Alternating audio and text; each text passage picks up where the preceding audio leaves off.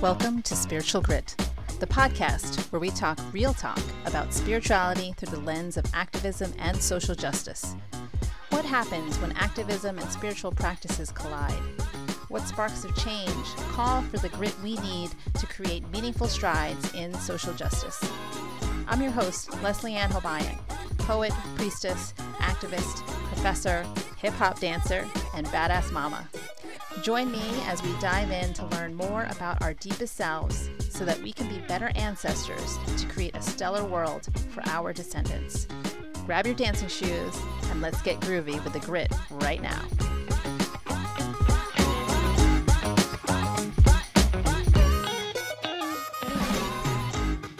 Hello, everyone. Welcome to another episode of Spiritual Grit. I hope you enjoyed your time off over the holiday season. I hope that the new year has been kind to you, given our current circumstances, that you're able to invite ease and calm into your life while we try to navigate the ever-changing landscape.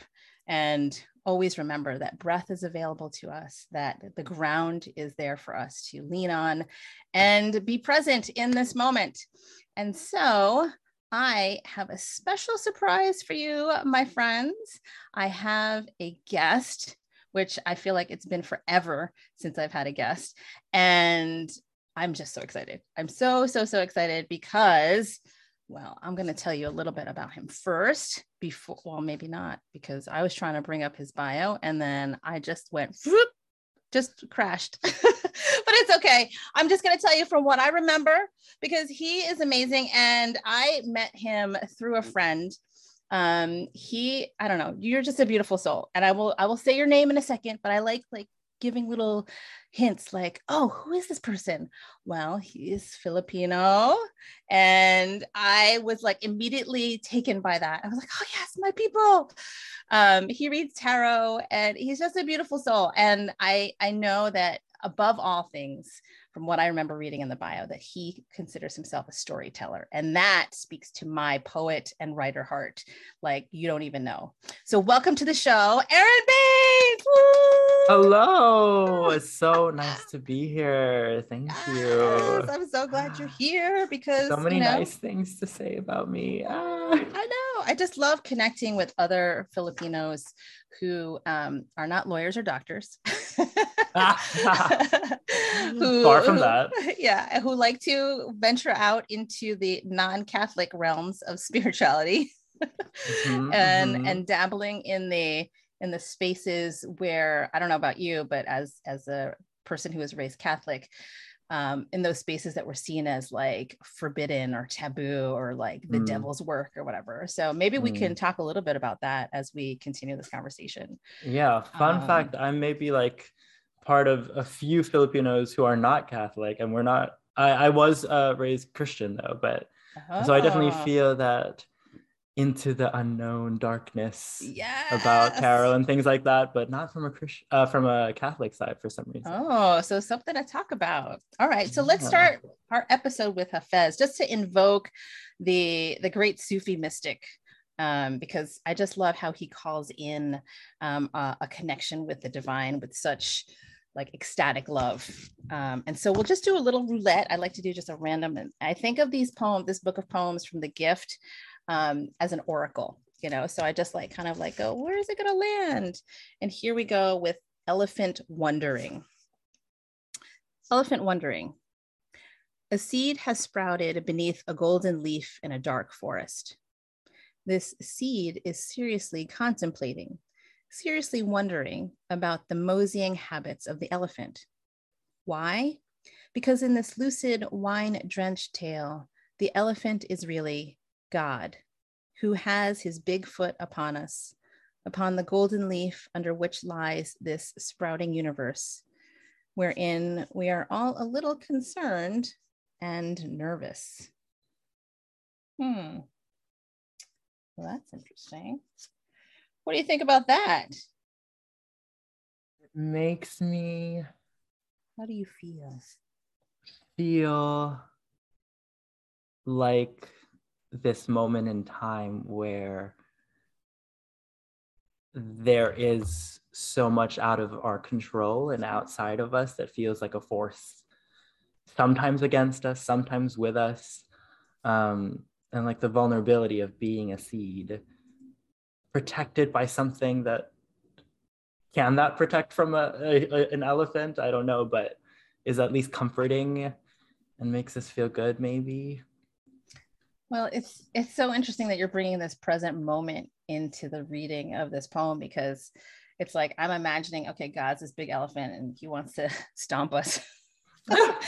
Stomp us into the earth and be like, grow, you little seeds, grow. Yeah. And just thinking about how we are challenged in the present moment of the uncertainty, with the ever-changing coronavirus, with the different variants that are appearing. It's like, what's around the corner, and what we knew, or what we thought we knew, and what we thought we had control of suddenly isn't there. And so how can we see ourselves as the seed that's like in this darkness, in this unknown, and we're just like, all right, now what? Like, what nourishment can we get from the darkness? And can the elephant, the God foot, sort of help almost maybe beyond our control, help keep us down there, until we're ready to come out. I don't know. Until the outside is ready to like hold us. Ooh, I like that. We're not ready. Like, if they're not ready for us. Yeah, they wouldn't be ready for us, but also like we wouldn't be supported and like, held in that way. Yeah. It's also interesting that it is like a beginning. Like, I feel like everyone is feeling like we have to start all over again and start from scratch. Yeah. Because of everything. I think people are annoyed with that, though.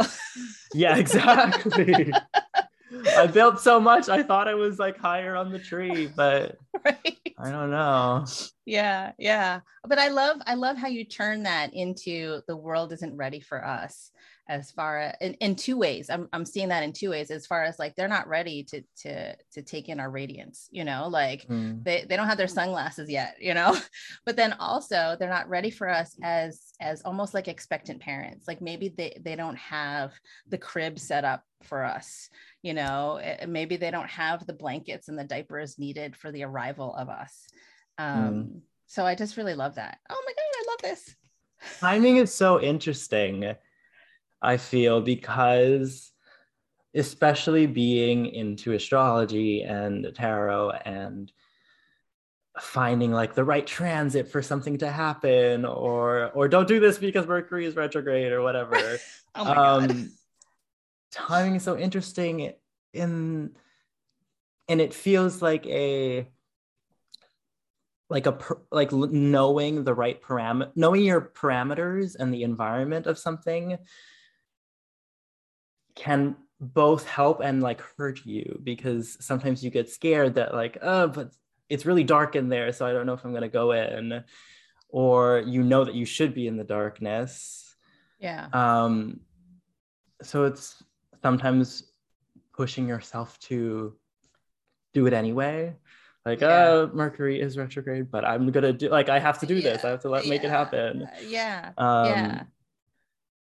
Yeah, that's so interesting that you're talking about that, because Mercury is coming, right? Retrograde is like what? Is it like Friday? Yeah, I was like, and Venus is retrograde right now. I know, and it's just like chaos, but it's not. It all is in how we frame it, right? It's all in our intentions and how we work with the energies of the planet. And it's interesting that you say like, Mercury's in retrograde, but I got to do it anyway. Maybe because Mercury's in retrograde, it's an invitation into seeing how you're doing the thing that you need to do in a different way. Because often, one of my favorite astrologers is Chani Nicholas. And oh my God, I love her. Like I could just gush about her like all day. Subscribe to her app. I did it. It's great. Well, she doesn't have it for Android yet. So I'm like, man, I know. Dang it. I'm like waiting. So I just do like the monthly thing, but it's just not the same. But I know that she talks about Mercury retrograde as a review, like time to review things, to slow down and just really look back. And so it's interesting to think about, like, if there's some forward progress that we're making, that we are choosing to make, like, let's say we need to move or whatever, and your move-in date is like February 1st, which is like right smack in the middle of retrograde. You got to sign the lease and stuff. What are you going to do? Like, oh no, I can't do that because Mercury's in retrograde. No, it's more about like, maybe I'll take my time in reviewing the lease, look at all the things, all the pieces more carefully instead of being rushed to do that. I don't know. But we just, we just went right into astrology. I love it. Well, it feels like that feels also like the present moment for everybody, where it's like we have to do things differently. And we have to like look at things differently, and people are it is understandably frustrating as retrogrades are, you know what I mean? So what are you doing differently? And then we'll talk about who you actually are. We'll introduce you to the listeners later. We'll go backwards, like retrograde. Exactly. I am trying to be comfortable with the pace that I am going at, just as is. And I still cannot shake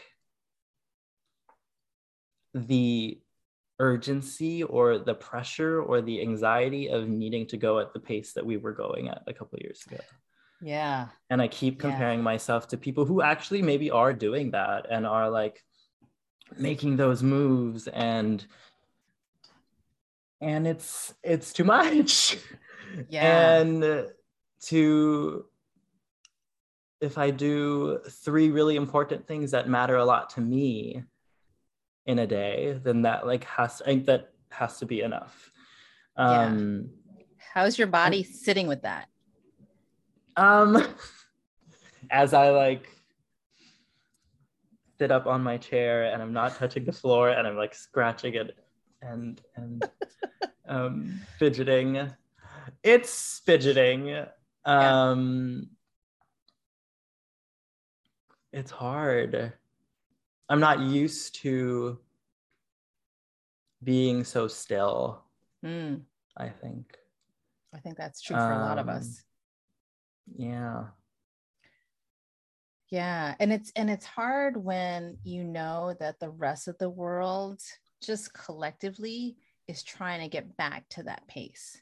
So energetically, like, you feel it and you're like, I got to keep up with the flow of traffic, so to speak. And I've felt it like in waves. I feel when maybe it was in the summer that everybody was like, we're out, everything is different, normal, everything's back to normal. And I was like, oh wait. and I also read something about how just with Omicron, it's like it's hard to adjust to, yes, it's out there and it's really infectious, but like it's different and you're not going to get super sick if you're vaccinated, like, it's just the movement from being so cooped up and then being super free and feeling like, oh, it's not a big deal to some people. And everybody is gonna deal and cope with it in different ways, but just feels like a wave of, oh, now it's this, oh, now it's this, and it's different. And I think the wave analogy really is like apt, really speaks to how we're experiencing these changes. It's like, here comes a big one, and then and just when we thought we were comfortable, here comes another one, and so it's like, what do we do for our nervous systems? How do we regulate? How do we like get into the sort of ease of being comfortable with the uncomfortable? I don't know. I don't have any answers. Do you? I'm trying every day. You're like, I just turn to the tarot. I just pull a card and see what happens. No. I mean, it in the analogy of that poem, I've been reminding myself a lot of just the only thing, like if I do one thing continuously through the day, it's figuring out how to hold myself in the moment. Because whatever wave is going to happen is going to happen. Yeah. Yeah. And it's how you can hold yourself and make yourself comfortable even while you're walking through that, even through the retrograde or whatever. Yeah. Do you have any practices that you use to kind of help hold yourself? Because there is that sort of split between the ego that wants to like do all the things and check off all the boxes and be quote unquote practical, and then there's like the ease of trusting your intuition, your higher self. And so there's those two, we'll say, forces or identities that are at play. Is there anything that you do personally to, like, as a practice to kind of quiet the ego panic a little bit? I will put my hands on my body and like feel my body. That has been continuously helpful. And even making, I one of my yoga teachers had us like purr, like make a like noise, like not a moaning noise, but while you're in whatever pose, just to feel that like vibration in your body, like a humming kind of, like a humming. And that has helped me a lot too, just in any moment where I'm like, okay, like this is okay. Like sort of singing to yourself or I love humming that. it to yourself. I'm reading a book now that is about, I'm gonna find the title. Okay. But it is about the body being a part, like we so often think of, I'm really only just on the first chapter, but we so often think of ourselves as like our mind and something separate from the body. Yeah. Where it's like, oh, my body's not doing this today. Yeah. Or like, oh, I can't get it to do this. Or it really worked with me today. And the body and the nervous system instead being you itself. Yeah. You yourself. Yeah. So yeah, we spend a lot of time in our heads, right? And that we forget that we have bodies, I mean, especially with the age of Zoom, where I'm looking at you now and you're just ahead. right, and you're not real. Like, I could touch the screen, but it's like I'm just touching like plastic and metal and whatever.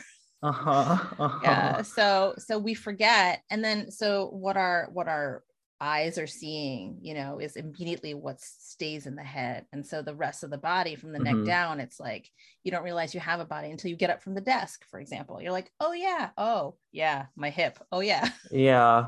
And even I remember reading an article about how with Zoom, just like the delay, or like both the delay, and then you're not actually looking at somebody's eyes. Right. You're looking like at the screen and not at the camera. And it just looks at, and you're like, oh, this is all it's all misaligned, right? It makes you wonder, like, what's going to happen to our hand-eye coordination when we actually like see people again. You know what I mean? I mean, like, I see people now, but it's not the same. So it's just like, oh, that you're a physical person. Yeah. I found the book that I'm reading. It's called The Wisdom of Your Body, and it's by Hilary McBride. Ooh, I love that. I'm gonna have to go check it out myself. Yeah, she's a counselor and I found her through this podcast called The Liturgist, which is, it's changed a lot. I think there's only one speaker now, but there used to be 3, and they were I'm not going to say like ex-Christians, but they were people trying to deconstruct and and move out of that and see like, what do I still take and like still believe from my belief, from my faith. Sounds like my people. Yeah, it was super helpful when I was going through a big faith change in my life. And seeing how people did faith differently, even though I thought that there was just this one way that the Bible is supposed to be, or like my church or my pastor said. Yeah, well, we don't know what we don't know, right? And then we just kind of trust whatever bubble we're in until something else comes and says, hey, over here, there's something on the other side of this thing. Yeah. So can you talk a little bit about that? Because I'd love to hear about this relationship with faith, and, you know, like where you started and, you know, what kind of journey you've had up until this point. Sure.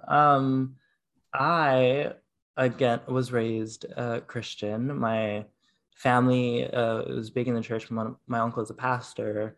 Grew up singing in church. My grandma had her every Christmas. That's a big memory. Tried to make me sad, have me sing for the church.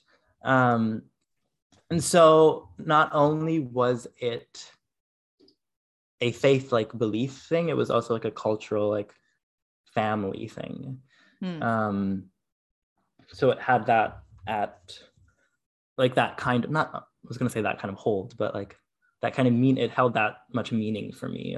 There are some people who it was just like a belief thing. And it's very, I don't want to speak for anybody else, but to me, it would seem easier to be like, oh, I don't believe that, so I'm going to leave.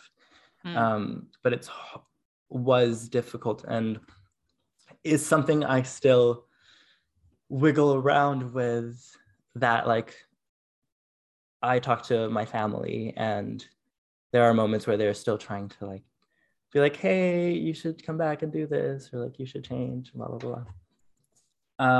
But a big part of my walk in, I'm using all of these like old terms, like my walk in my faith, because it's just like in me. Was me grappling with my sexuality, which also is terms and using words, grappling with my tendencies of this and blah blah blah. And figuring out for myself whether I really believed that being gay was a sin, that being gay was gonna like condemn me to hell, that I was doing the wrong thing. And so how did you feel in those moments? You know, like you're in this religion, right? That's basically telling you that your existence is wrong. Like, how did you deal with that? How did you navigate? Because, you know, as a kid, you might be like, oh God, you know, like I totally buy that. But then maybe there's something deep in you that's like, no, that doesn't feel true. So yeah, can you talk a little bit about like your relationship with that before you were like, oh, there's other things outside of Christianity? There is we're talking about the body and how we feel of it is separate from us. And so I really made it a separate thing, where if my body feels a certain way, any sort of pleasure, any sort of attraction, excitement, that's bad. And that is not what God wants me to feel, or like how God wants me to move in this vessel, quote unquote. And so I really separated myself from it. And I remember there was a big moment thinking about,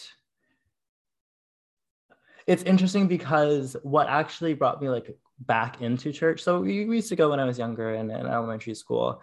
And then I started feeling more feelings and being an adolescent and a teenager and hormones and all of that. And I went more into the church because I was like, what do I do with this?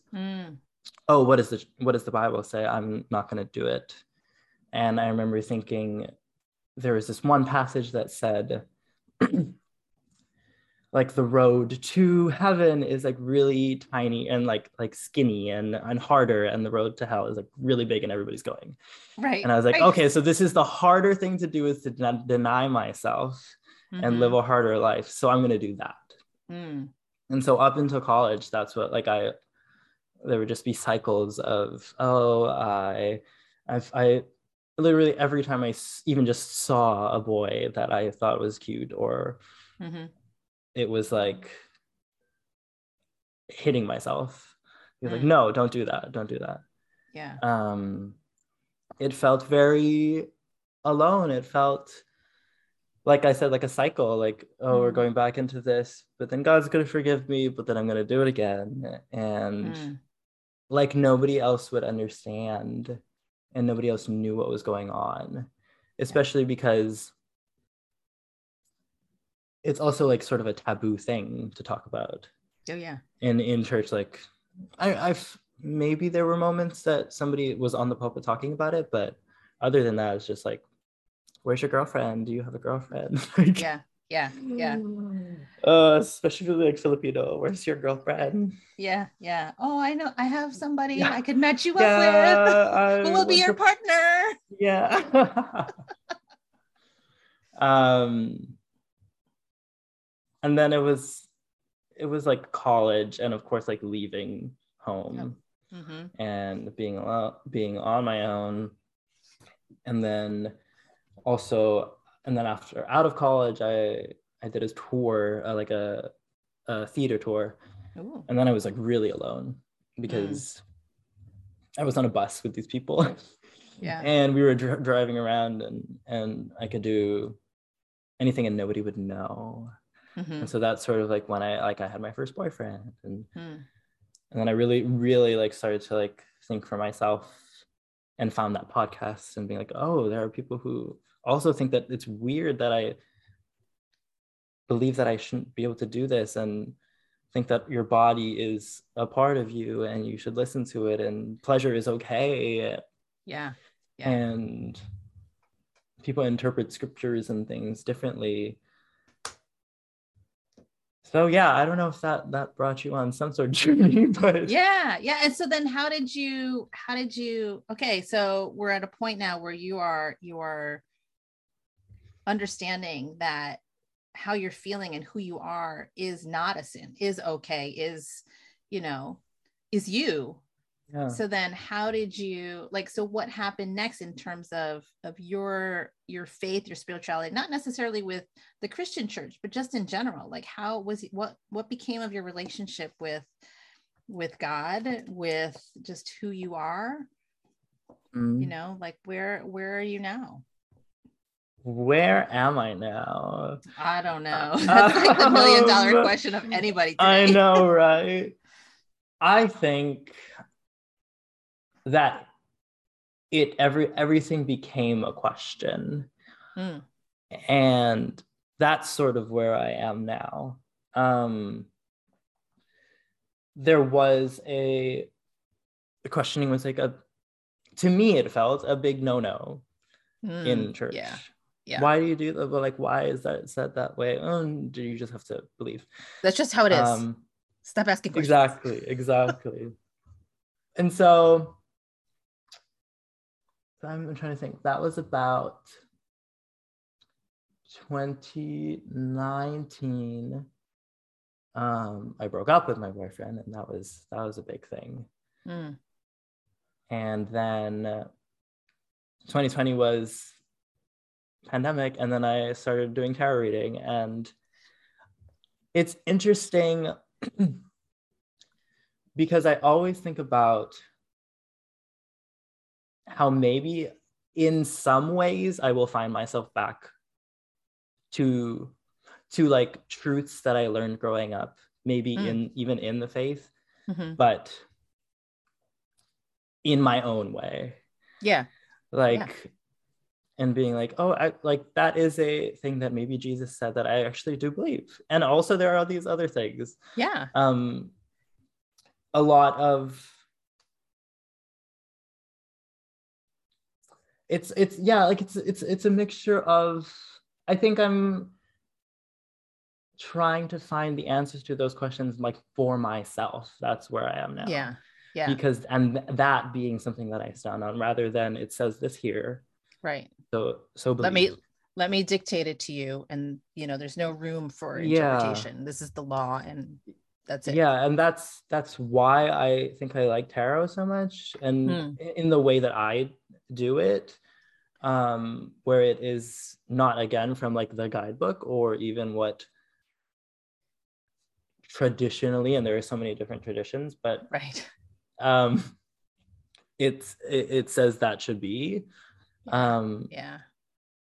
I'll draw from, I pulled this card when I was feeling this way, and this thing was happening in my life, and it reminds me of this feeling or this moment, or and people will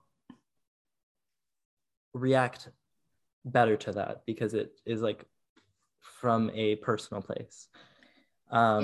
It's also from the present moment, you know, because we I mean, tarot is not a future teller, you know.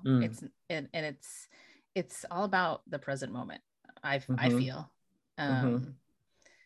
So the only place that you can really do anything. Right, exactly. Right. We're not time travelers yet. I don't want, that's too much for me. I wouldn't want to do that, but I don't either. I'm good with right now. It has enough. So tell me about how you got involved with tarot. Like how, like, so you're on this inquiry, right? And still are, you know, on this journey of not just self-inquiry, but spiritual inquiry, relationship to the divine. And just for the record, I love Jesus. I don't like the Catholic religion, you know, like I love Jesus and his teachings and what he stood for, but then man had to come in. And when I say man, I mean, literally like male patriarchal people had to come in and shape and twist his words around into things that oppress people. But that's just my own sidebar. But I'm curious about how, so you're on this searching, on this inquiry and an investigation into asking deeper questions. And so now tarot comes in. How did tarot come into your life? I had gotten, there used to be a woman, I used to work at a coffee shop in the Village in New York, and this woman very cool. Which one? I'm just curious. You're like, I don't want to say anymore. We don't talk about that anymore. We don't talk about that place anymore. We love everybody. And she would come in and pull cards for me sometimes. And for my coworkers. And at that time, I don't remember anything that she said. I'd be just like, ooh, that's interesting. And then it was at this point, just really quick, at this point, what was your perception of tarot? Oh, I was open to it. I wasn't so much like, oh, that's the devil. I thought, oh, that's cool. Okay. And that, I mean, that energy sort of led me to like getting my first tarot reading. There's this yoga studio in Brooklyn that was opening and had different events that were happening. And so there was like a herb consultation that you could do for free. And then also a tarot reading. And so that was after my breakup, and it like told me exactly where I was. I pulled the Tower, which of course is infamous. And say something about the Tower for our listeners who are not familiar with the tarot. The Tower is part about foundations and things that you thought were solid and in place falling away unexpectedly. There are a lot of different change cards or like ending cards in the tarot, but that feels like one that you did not expect and you thought was solid, and then they had to open it up and there was stuff in there. And that I think was like where I was with this relationship, and I thought, oh, this is gonna be solid and okay, and I'll just ignore these things that like I sort of know are under there, but and so that really stayed with me. And so when the pandemic came around and I was sitting at home a lot and needed a hobby, I bought my own tarot deck. Nice. And even though that's apparently a thing that you're not supposed to do, but going again with what other people say and what anything says, it doesn't matter. I wasn't going to wait around for someone to buy it for me. Right. Exactly. You know, it's like, I'm wasting my time. Like, oh, buy this for me. Aaron, I'll just call you, but like, buy this for me. And then that's whatever.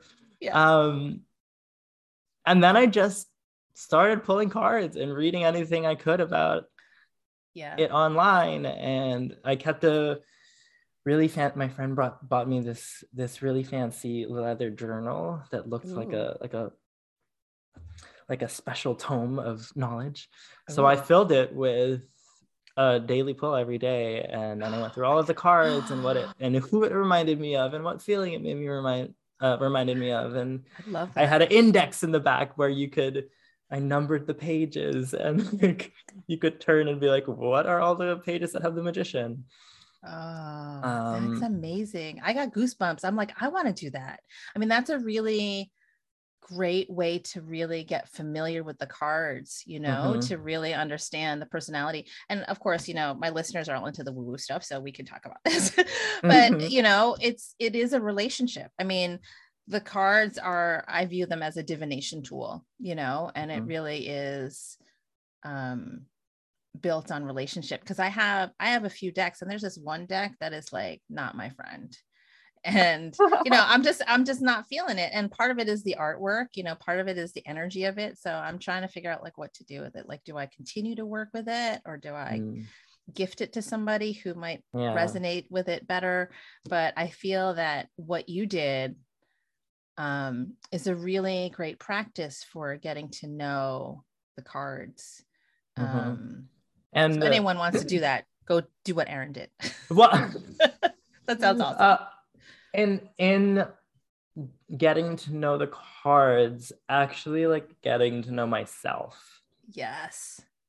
Because it's all coming from, even if it is spiritual, coming from me. And totally. Things that you perceive and like take in from your body, of course, and then everything. Yeah. So it felt like literally creating a library of you. Exactly. The library of Erin. The library. I love it. And then it's so much easier to then do a reading for somebody else, because I'm not thinking of somebody else's words. I'm like, oh, I look at a card and feel whatever that feeling is. Yeah. Myself. Yeah. Which I think was a big, probably, relief to myself after all of that, like, Christian thinking. Yeah. Because all that Christian framework was telling you to not like yourself, to deny who you are, to deny yourself. Yeah. And the tarot here is saying, actually, this is who you are. And I like to see the tarot as a mirror, right? To say, all right, here, this is who you are. You know this. You're just looking away, and I feel like that's what tarot does really well. It's like when you pull a card, it always is something that you needed to hear or see or feel, but you couldn't quite get to it for whatever reason. And so I love that the tarot has opened up the book of you, just to kind of continue the metaphor, into something that that you can celebrate. Woo! Yes. And more than, like you were saying, tarot not so much as a fortune telling or future thing, but I've been really working with it as a like remembering tool. And one big, we both have this deck, the Kapwa Tarot by JL, who I just took a class with, called like Remembering Rituals, and working with specifically a lot of like Filipino traditions, and so in creating that library, remembering things about myself and things that are familiar, like that idea that I'm going to go back to those things that I learned when I was growing up, maybe in Christianity, but do it my own way. And that in turn, I feel like sort of brings you forward into the future too, where like if you're walking down a path and you look around at what is happening, the path that is going to feel like yours is going to be familiar and feel like, oh, I remember this. Like this is like like as if you like planned it a certain way. Yeah. And like, you I've know been how here to move before, around. but I Yeah, haven't. exactly. Yeah. My Yeah. mom always says that. Instead of saying deja vu, she's like, oh, I had a dream like this, or I was like, I did this already. Yeah. I love so that. Yeah. Yeah. I love the remembering, because it, I have a mentor, and she was reframing this idea of release and invoking, so like I like to do a new moon ritual every new moon, because it's that clean slate every new lunar cycle. And burn the things you want to release, and then also burn the things that you want to call in or invoke. And she changed the words around, where it's, instead of I release, it's I set free, which feels more active. Instead of like I release control, it's more like I set control free. It's like, go away, like be free, go fly into the universe. And then for calling in and invoking, she says, try I remember. Because when you desire something, when you have something like you want, it's because it's already there in you, because it was yours at some point in time, whether it's a past lifetime, a future lifetime, a different timeline altogether. But by calling it and saying, I remember, allows you to embody that feeling of like, yes, this is something that I've had, and I can embody that, I can possess it again. So the whole remembering thing just sounds really cool. Yeah, that makes me think of two things. This I set free, just like the change in language makes it feel more, you were talking about relationship before, and having a relationship with the cards, relationship with yourself. And I feel like as a water sign, as a Cancer, like relationship is so important to me. Yes. And having, like, when you, and even with the poem at the beginning, like the seed having feelings and about God, personifying things like that. I don't know how to put it into words, but that just feels like, to me, a remembering, where it's like, oh, things are, relationship feels home to me. Where if I said, what did you say it was before? I release. Yeah. It feels like an action. But if I put something, and then I imagine holding a toy or holding an animal or a child, I mean, like, I set you free. Yeah. And then that story, like going back to, we haven't really talked about story a lot, but like being a storyteller, that is a story. Becomes a story that people relate to. Yeah. Rather than, oh, I set this free, and you open the door and like things come out or whatever. Yeah. The other thing that second part made me remember, I remember, is the new moon in Capricorn ritual that I did. And one of, in that class that I was talking about, was with JL Umipig, just to say her full name and give her all the props, all the props and the lineage props. And one of the things that one of my classmates' peers was doing a reading for me, and they said, you have everything. And that was the end of the sentence. And I was expecting, you have everything in you, or just like some sort of qualifier. Yeah. But like you were saying, even if it was a past life, even if it was spiritually, even if it is an actual memory, you like have everything. Yeah. And you think of astrology, and you have all of the planets, you have all of the signs. Right. You think of the deck that you have it all in your hand. You have the library that you're making. Yeah. And so many things and systems and people tell us that we don't have everything, or we don't have enough. Yeah. Yeah. And it's hard to block that out.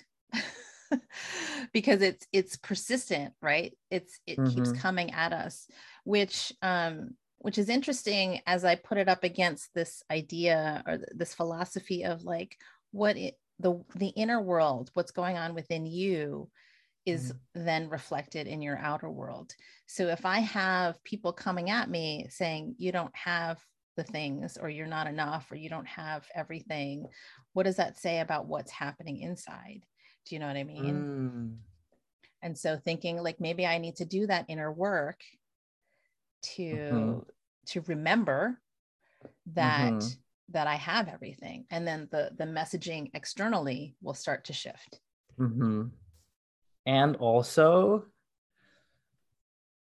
there's like shitty stuff out there. Oh yeah, like totally. We're not gonna discount that. That yeah, exists. exactly. That like that's gonna be that's real there, and learning to recognize what is, like you said, the thing that inside you have to remember, and so it's like projecting out there, and so you see it outside of you, or you don't see it outside of you, and then what is not something intuitive and not part of your intuition. And what's a projection of other people's shit on you? Yeah, you know, which that's hard to discern sometimes. Yeah, I was gonna say there's a lot of work, like it is. and work that we shouldn't have to do. Right. Well, yes and no. I mean, we shouldn't have to do, but I feel that if we do it, then it will, with enough practice, it will then become almost automatic for us to discern, oh yeah, that's not mine. Sure.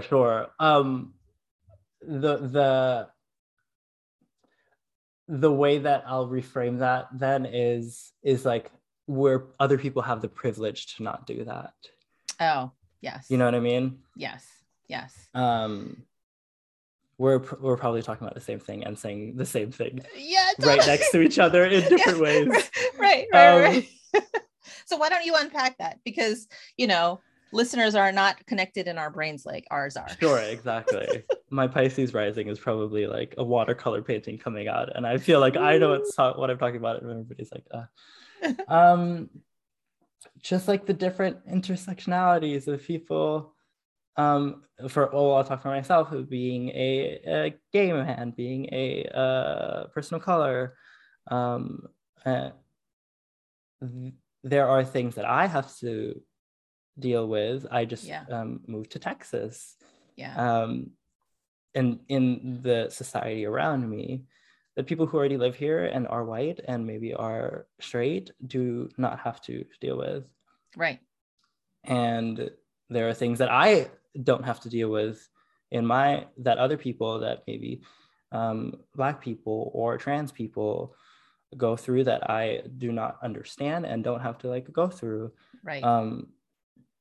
And so maybe that's the place that I'm coming from, about acknowledging that intersectionality because there is definitely, I think we had talked about this before, in certain spiritual spaces that are just like, oh, just change it for yourself, like just change your mindset.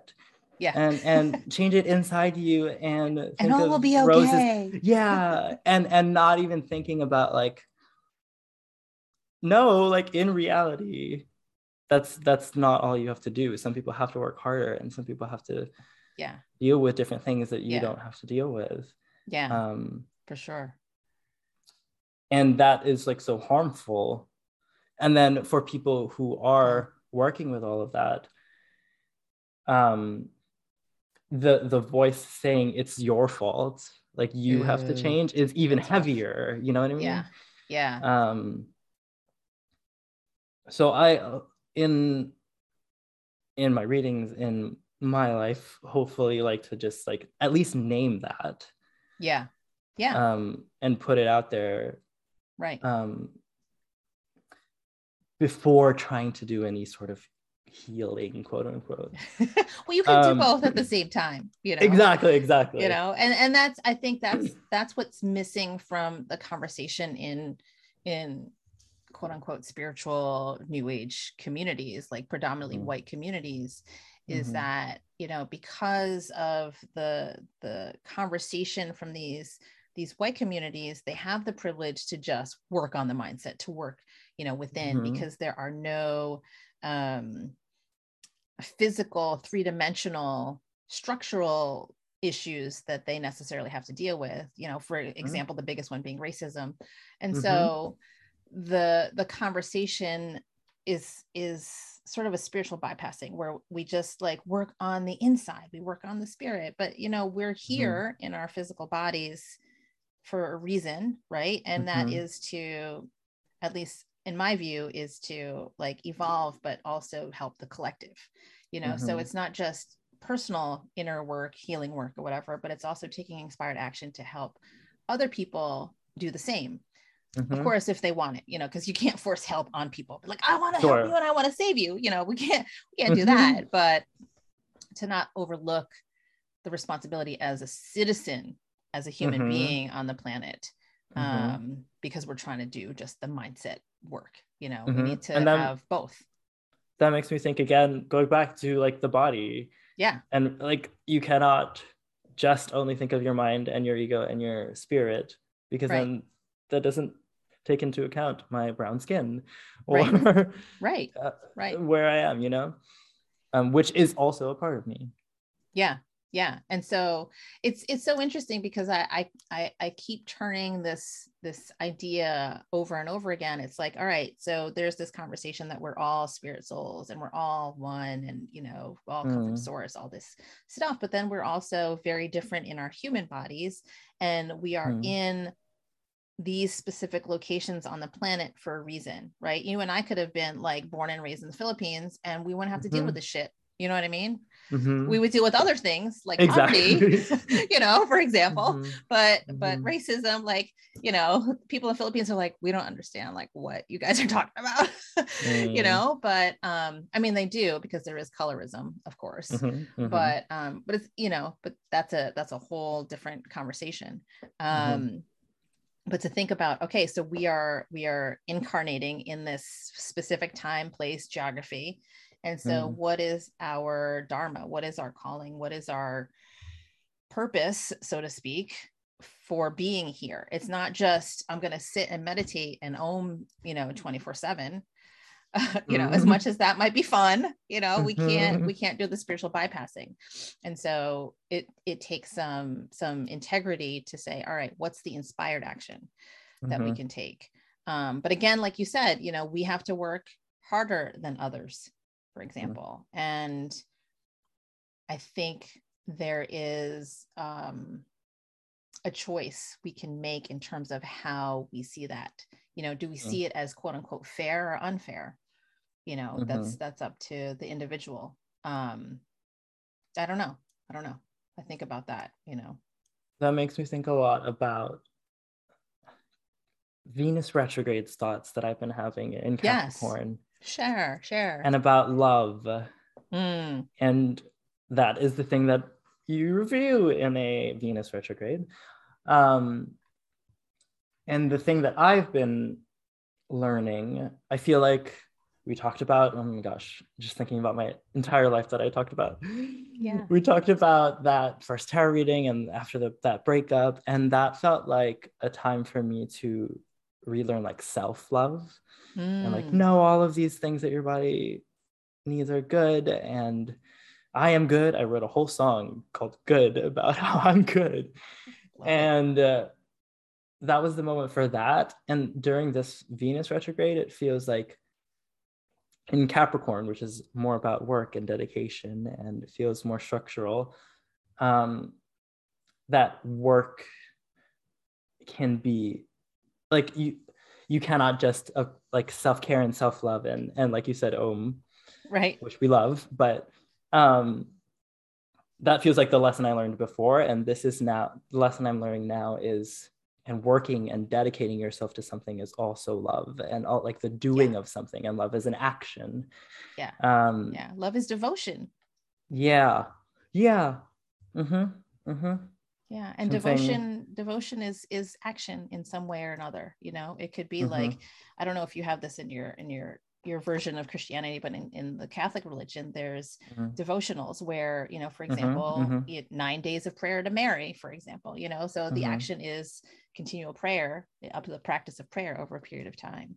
And so as long as there's the intention, like I could be devoted to growing a business, for example, or I could be devoted to reading tarot, But it really is about that love that you infuse in the doing.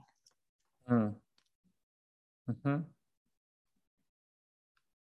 Which maybe is like a thing to remember.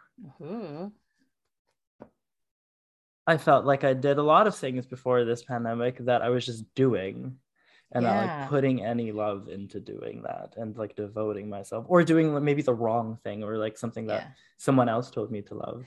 Yeah. I think a lot of us did that before pandemic, where it was like doing to prove ourselves or to check off the productivity list. Exactly.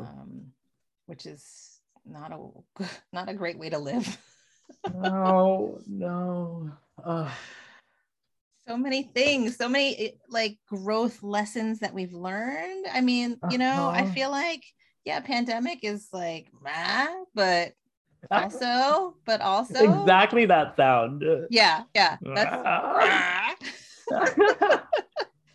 but also, lessons learned, which we don't necessarily look at until, we'll say, Venus retrograde. Yeah, when we're reviewing. Here's your invitation.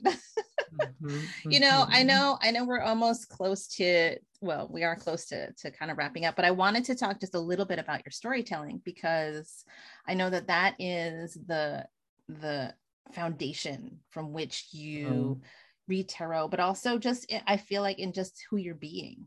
So tell me about storytelling. How did you find that to be your MO? I have just been doing it in different ways, in writing stories, in singing, in being in plays and acting in short things, all of my life. Yeah. And I've also been consuming that, and so have we all of my life, watching, I think of like the animated movies and things like from Disney as a kid. And what draws you to that, to storytelling? What is it about storytelling that resonates with you, that pulls you in? I think it also still like goes back to the remembering. If you watch a story, a good story, you're going to, well, I'll speak for myself. If I watch something that I really relate to, I see myself in that, in the mirror of that. Yeah. And it brings up things for me that that reminds me of this feeling underneath that I've been putting away, but I watched this movie and now I'm crying, Yeah. Or in this musical that I watch, and the character is feeling a certain way, or is this certain role in the family, and then there's something cathartic about watching that and then seeing what that character does and how they live out. And it's like a safe place to process things, I feel. It's not, you can't be in therapy all the time, which therapy is so important where you're working on your own things, but sometimes you do just need to sit down and watch the movie and then cry, and then that's like so healing. And so like just the arts in general being so important and being something that, of course, I mean, we need to support and fund and do all of those things for, and I'm just trying to think about like reading in the poems, and that we were reading. This is where my mind is like blanking out. So I don't know if that answers your question. Yeah, but I feel it just feels does. like something that needs to be taken care of and precious and seen as not just, oh, you're an actor, like, you don't have a job, like, no, I actually have a really important job, and you do it every day, like you consume it every day, so yeah, I think, and I've found different ways that storytelling can happen, I feel, in tarot. In tarot, in not just the way that maybe I thought that an acting career would go, where you like you keep doing and you go get famous and you go to a TV show and then that's it. Like that's the only way an actor can live, or a writer, or a singer, or and that sort of speaks to what we were talking about earlier about like you just have this bubble and you don't know what you don't know, right? Until you start like reaching beyond that bubble boundary. You're like, oh, what's over here? Like, oh, there's more than one way to be an actor. I had no idea, you know, like, let me talk to other people who do it differently. So yeah, I think that's really important. And as far as the story goes, I feel like just what I'm hearing from you is that it's an entry point for people to really connect, because we all connect with stories, right? And we're always telling stories, even if it's just like, oh my God, let me tell you about this guy who like cut me off in the highway and blah blah blah blah blah. You know what I mean? Like anytime we talk to somebody, we have something to say. It's not like, let me tell you about the statistics of blah blah blah blah blah. You know? Right. So how dry of a tarot reading would that be? Or oh my God. Could you 75% of people pull this card. Like, okay. Thanks. And 30% of them didn't like the result. Right. Yeah. Okay, great. Thanks. What does that have to do with me? Oh my goodness. All right. So my friend, this was so great. I feel like we could talk forever. I feel like we just scratched the surface, so maybe we need to bring you on again for like part 2 or something. I'll do it. But to wrap up our episode for today, what would you like to do? Would you like to share a poem? Would you like to pull a card, or do both? Or I don't know. What are you feeling? Actually, well, I'll talk about you reading the poem that you did. Confirmed to me that I should read this poem that I love from Rumi. And it is called Acts of Helplessness. Ooh. Here are the miracle signs you want, that you cry through the night and get up at dawn, asking that in the absence of what you ask for, your day gets dark, your neck thin as a spindle, that what you give away is all you own, that you sacrifice belongings, sleep, health, your head, that you often sit down in a fire like aloes wood, and often go out to meet a blade like a battered helmet. When acts of helplessness become habitual, those are the signs. But you run back and forth listening for unusual events, peering into the faces of travelers. Why are you looking at me like a madman? I have lost a friend. Please forgive me. Searching like that does not fail. There will come a rider who holds you close. You faint and gibber. The uninitiated say, he's faking. How could they know? Water washes over a beached fish, the water of those signs I just mentioned. Excuse my wandering. How can one be orderly with this? It's like counting leaves in a garden, along with the song notes of partridges and crows. Sometimes organization and computation become absurd. I love it. Oh my God. How the more that I read that over, I was like, this is exactly what we need to do today. Totally. We so needed to hear this. I mean, given our conversation, but also just like where we are in this moment, you know, collectively, because I feel that a lot of us speak from this position of helplessness. You know, like when we complain, we give our power away. You know, when we blame somebody else for whatever, you know, we again give our power away. So then we forget that we have power. And I mean, leave it to Rumi to bring us back to remembering, right? That the power is within us, and we're just choosing because we've forgotten. We're choosing the helplessness because we forgot. Oh my God, this is so good. I also just love the one line that I have underlined is, "Excuse my wandering. How can one be orderly with this?" Because like it's like, how am I supposed? I just love that exclamation of like, who is supposed to be know what they're doing with this? It's crazy. Right. I mean, it's this illusion, right, that we are in control. And really, like, we're not, and everything's messy, and we just have to like, well, actually, a thought just came to mind. Maybe it's not messy. It's just we have this perceived idea of how it should be, but the universe is like, no, I have a design plan. Look at how the flowers bloom, right? And it's not messy to me. Like for us, it's like, yeah, of course we see the flowers. We know what that cycle looks like. But maybe we just need to trust that our version of messy actually is not. I don't know. I mean, it sounds scary to say that out loud, because mess is scary, because it says that we're not in control, at least to our ego minds.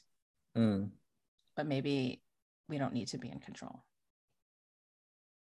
I don't know. I'm just Jesus, take the wheel, you know? Yes, Carrie Underwood, sing it. Erin, this was so wonderful. Thank you so much for this conversation. I'm so excited. I really appreciate you sharing time with me and my listeners. Thank you for holding this for me. Yeah. And if y'all want to get a tarot reading from Erin, oh my God, totally recommend it. Even if you've never had one, but even if you're a reader yourself, like, you know, we were just talking about how the cards are individual to the moment and how that particular person reads it. So you may pull the Tower card, but Erin's going to read it different, you know, and maybe you want to hear what he has to say. Just saying. So all his info is going to be in the show notes, but you can find him at Mr. Witchboy on Instagram, and all Mr. his links spelled out. Yes, Mr. Spell out MistrWitchboy. Just saying. That's all right. So that's it for now, my friends. Until next time, the divine light in me bows to the divine light in you. Namaste.